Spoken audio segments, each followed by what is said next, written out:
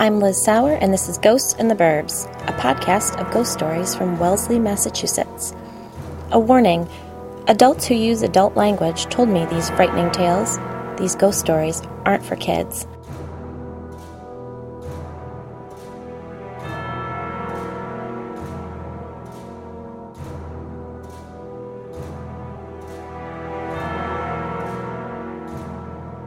It's February 2016, and this is Ghosts in the Burbs Ghost Story, number 1. For sale, gorgeous 5-bedroom on wooded estate with au pair suite and evil housemate. Or, at first I thought it was my dead grandmother. Or, I mean honestly, a sleeping pill every night with an infant? What an asshole. At first my little flyer didn't get much attention, so I mentioned my project to a few neighbors and friends. I was met with extremes. They either found my project inspired or ridiculous. I finally got a hit at the playground. I mentioned my search to a mom friend, and she enthusiastically told me, "Oh, fun! You should totally talk to Becca. I think she had a problem with that in their last house." As though we were discussing a broken sump pump. Did Becca live in Wellesley? Yes, she did. She'd recently sold one house in town and purchased another. Interesting. I didn't want to seem too eager. Our mutual friend made the connection for us. Texts were sent, a play date was set. Becca has a little girl the same age as my youngest daughter, so we met at Warren Park on an unseasonably warm November morning. Becca was born and bred to live in Wellesley. Petite, with what writers like me refer to as an athletic build, she's head-to-toe toned. My guess was that the girl Pilatesed religiously. With minimal makeup and highlighted medium-length hair and a bouncy ponytail, she had that casual, I just threw this on, gray cashmere turtleneck, barber coat, perfectly bootcut jeans, and worn-in Chuck Taylors look that I've always admired. Not that anyone's asking, but I was wearing a faded black turtleneck, stained jeans, and an Old Navy vest. My not-so-bouncy ponytail was overdue for a cut and color. We talked about the kids for a while. Becca had just the one, but she was in negotiations about a second with her husband. She asked if it was a lot harder having two, and I was vague. She appeared to have her mind made up to try for a second. She'd know soon enough. She also seemed like she'd nailed this whole mommy gig. Homemade baby food, check. Season-appropriate morning craft, check. Have second baby and incorporate said baby into current routine, check, check. Becca's one of those people who tend to pause for a moment before answering a question. I am one of those people who has a desperate need to fill gaps in conversation. We got off to a rocky start. We had the kids on the swings, and after talking a bit about where my oldest daughter went to preschool, I worked up courage to ask about her ghost. So, I don't know if Jen told you, but I'm doing research about ghosts in Wellesley, and she mentioned that you had one in your last house, I said with a nervous giggle. Becca snorted, literally. It was a humorous, almost resentful snort. I returned it with a nervous titter and forced myself not to fill the resulting silence with useless chatter. She gave her daughter a couple pushes on the swing, then said, "It wasn't a ghost." I started to feel disappointed. Then she went on, "I don't know what it was, but I know that it had never been human. It didn't want us there, but it got some kind of power out of scaring us."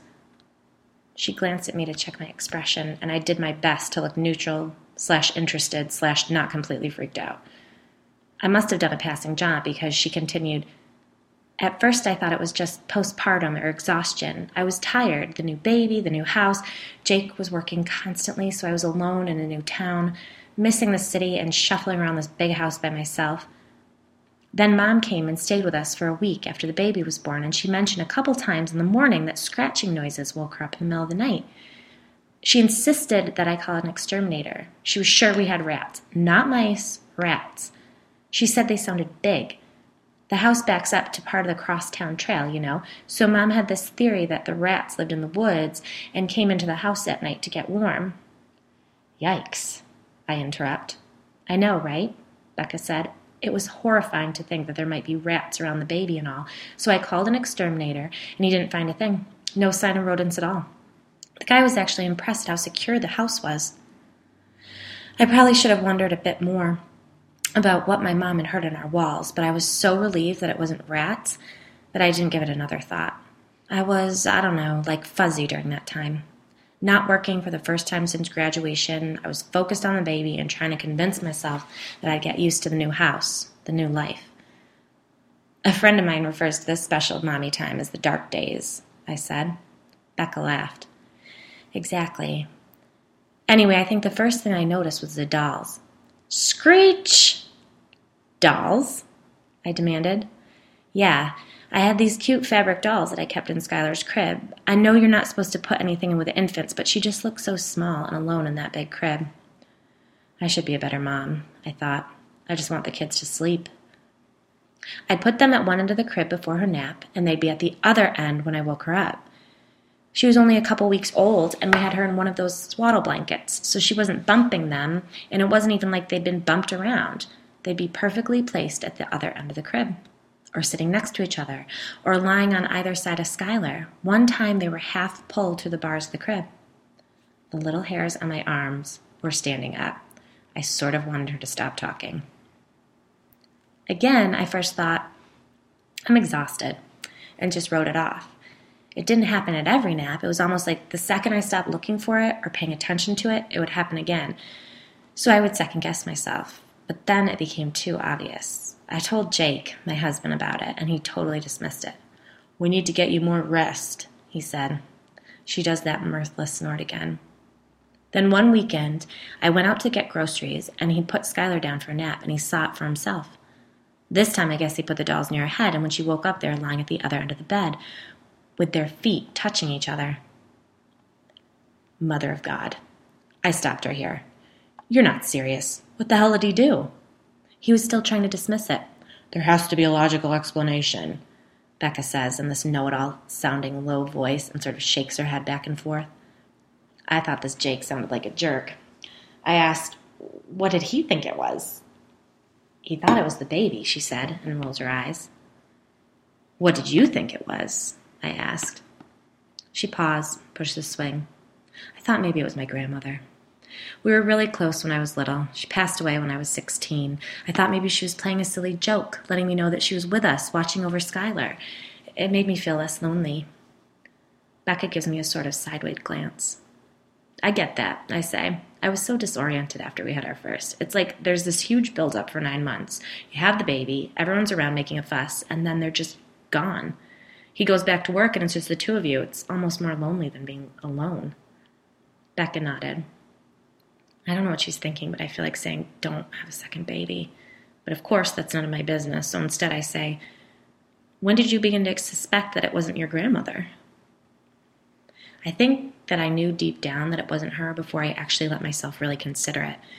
We'd probably been in the house for a little over a month when the scratching started to wake me up at night. I chased it all over the house. I think it was coming from the 3rd floor, and I'd go look for it, and it would move to the living room or the study.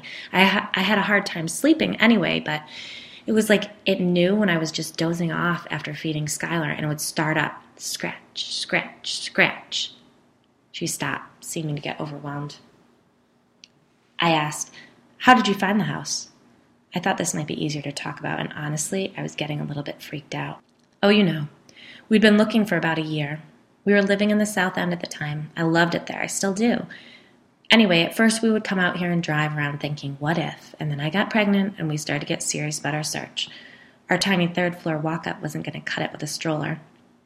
So we were feeling pretty panicked by the time we walked through this house. Jake found the listing. It was an older couple selling the place. They said they were downsizing. I didn't love it, but I felt pressure from Jake. He saw this potential. Becca does air quotes with her fingers.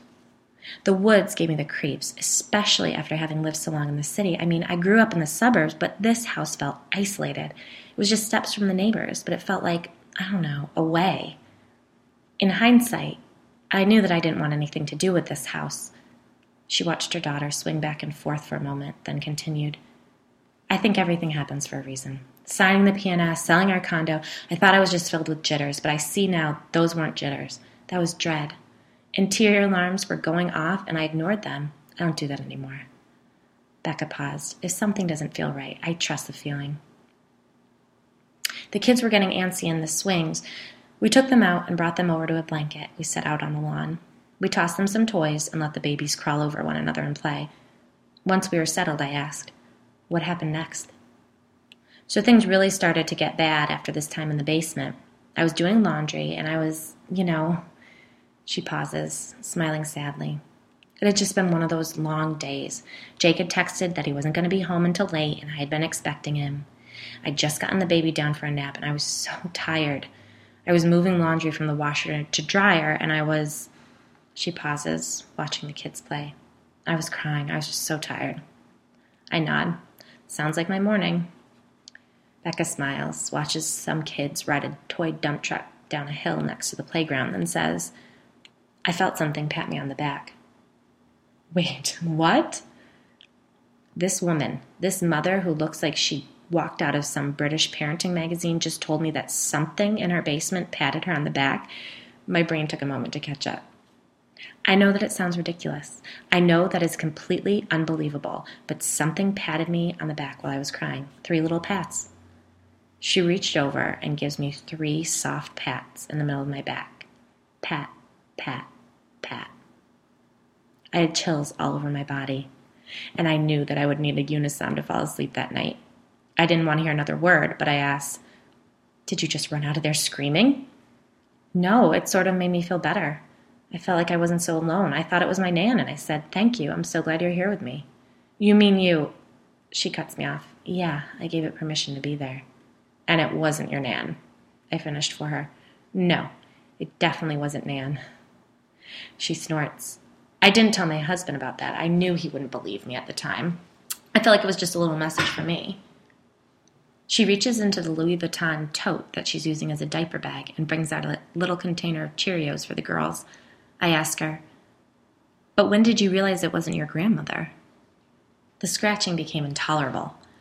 I had the press company back out to the house, and they insisted that we didn't have a rat or mouse problem.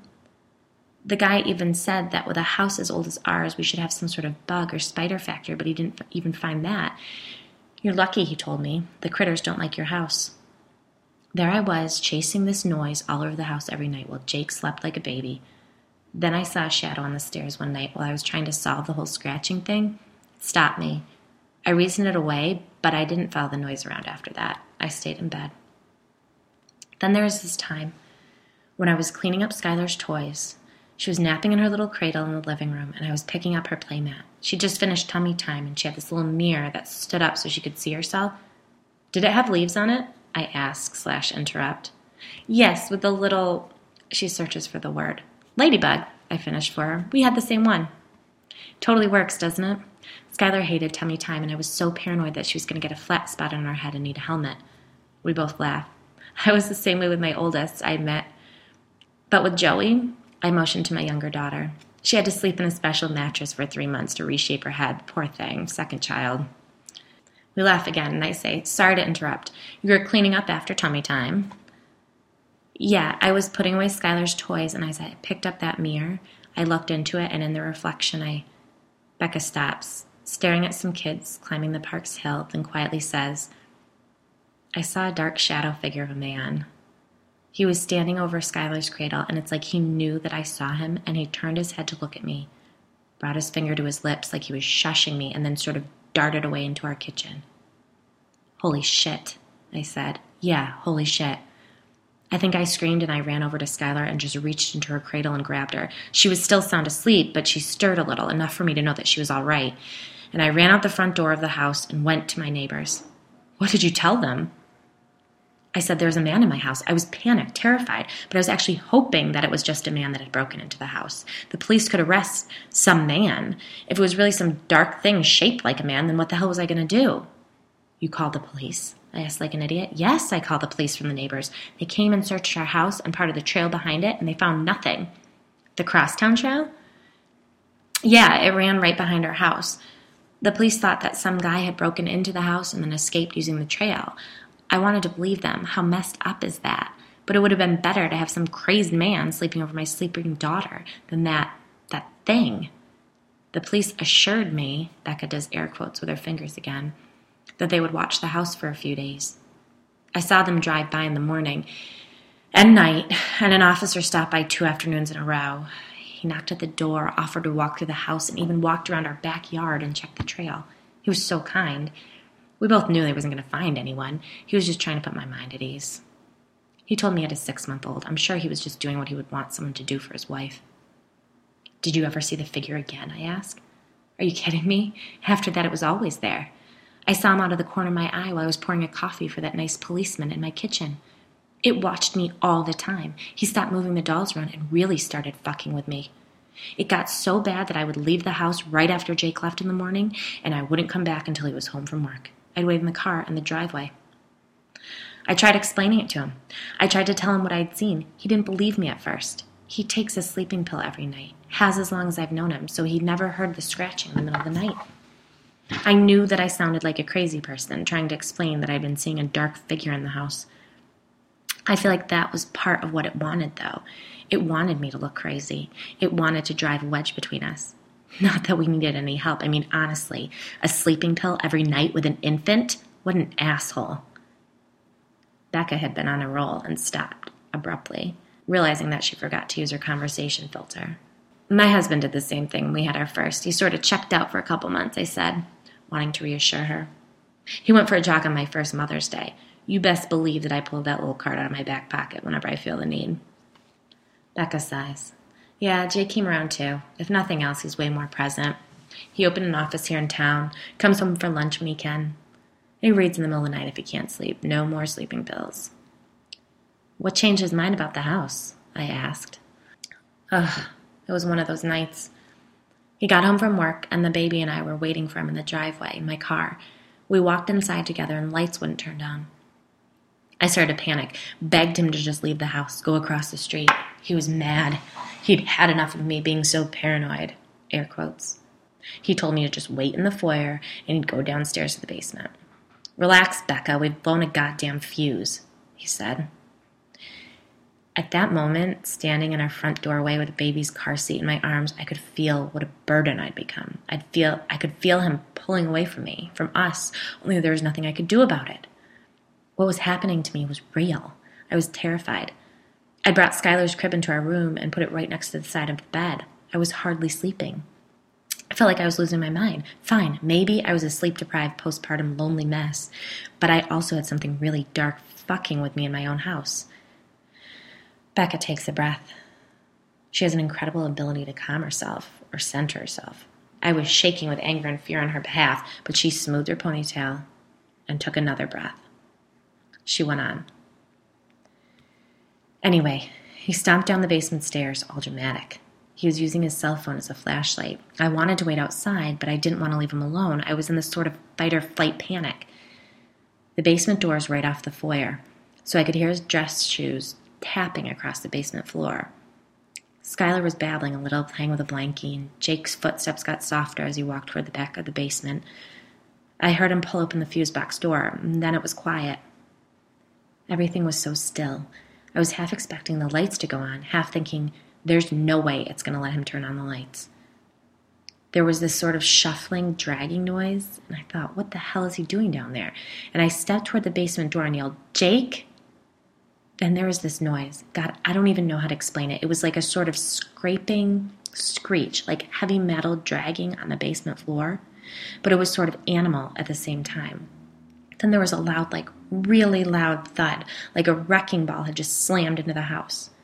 And then I heard Jake. It took me a minute to realize that it was him. I'd never heard him scream before. Yell, yes, but scream? Have you ever heard a man scream? Becca shudders. I froze. I couldn't leave Skylar alone upstairs, but I couldn't fucking bring her down to the basement. I had to help Jake, but I had to protect Skylar. I realized I was yelling, screaming Jake's name. Then, thank God, I heard him running up the back stairs. All of a sudden, he was there, in front of me. He grabbed the car seat from me with one hand, grabbed my arm, and dragged me out the front door with the other. He slammed the door behind us with his foot and put us in my car. I was crying. The baby was crying.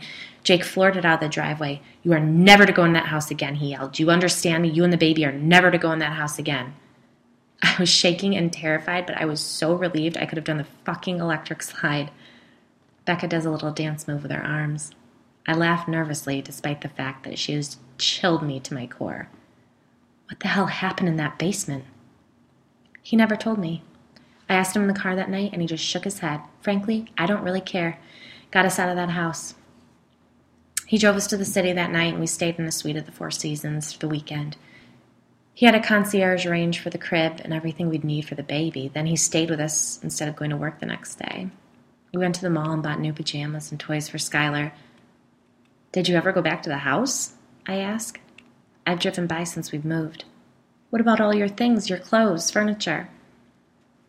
Jake got a friend to go with him to pack up all our clothing and our photo albums and personal stuff, but he refused to take anything else out of the house. We hired a company to clean it out, sell anything that didn't stage well for buyers. Not really, I said in disbelief. Really, she said, with a sad smile. Half of our stuff was still in boxes. We'd only been there for a little over 2 months. The house sold quickly. We put it on the market for what we bought it for. We just wanted to be rid of it. But you know Wellesley. There was a bidding war, and we ended up having to pay taxes on the profit. She shrugged. Who bought the house? I asked. A family with 3 little girls, 8, 6, and 2, Becca said as she picked up her daughter. I wanted to ask if she told the family, but I knew the answer. So I asked, has anything happened in your new house, or did everything end when you left? Nothing's happened in our new house, but I dream about those 3 little girls every night. I dream about them playing in the basement.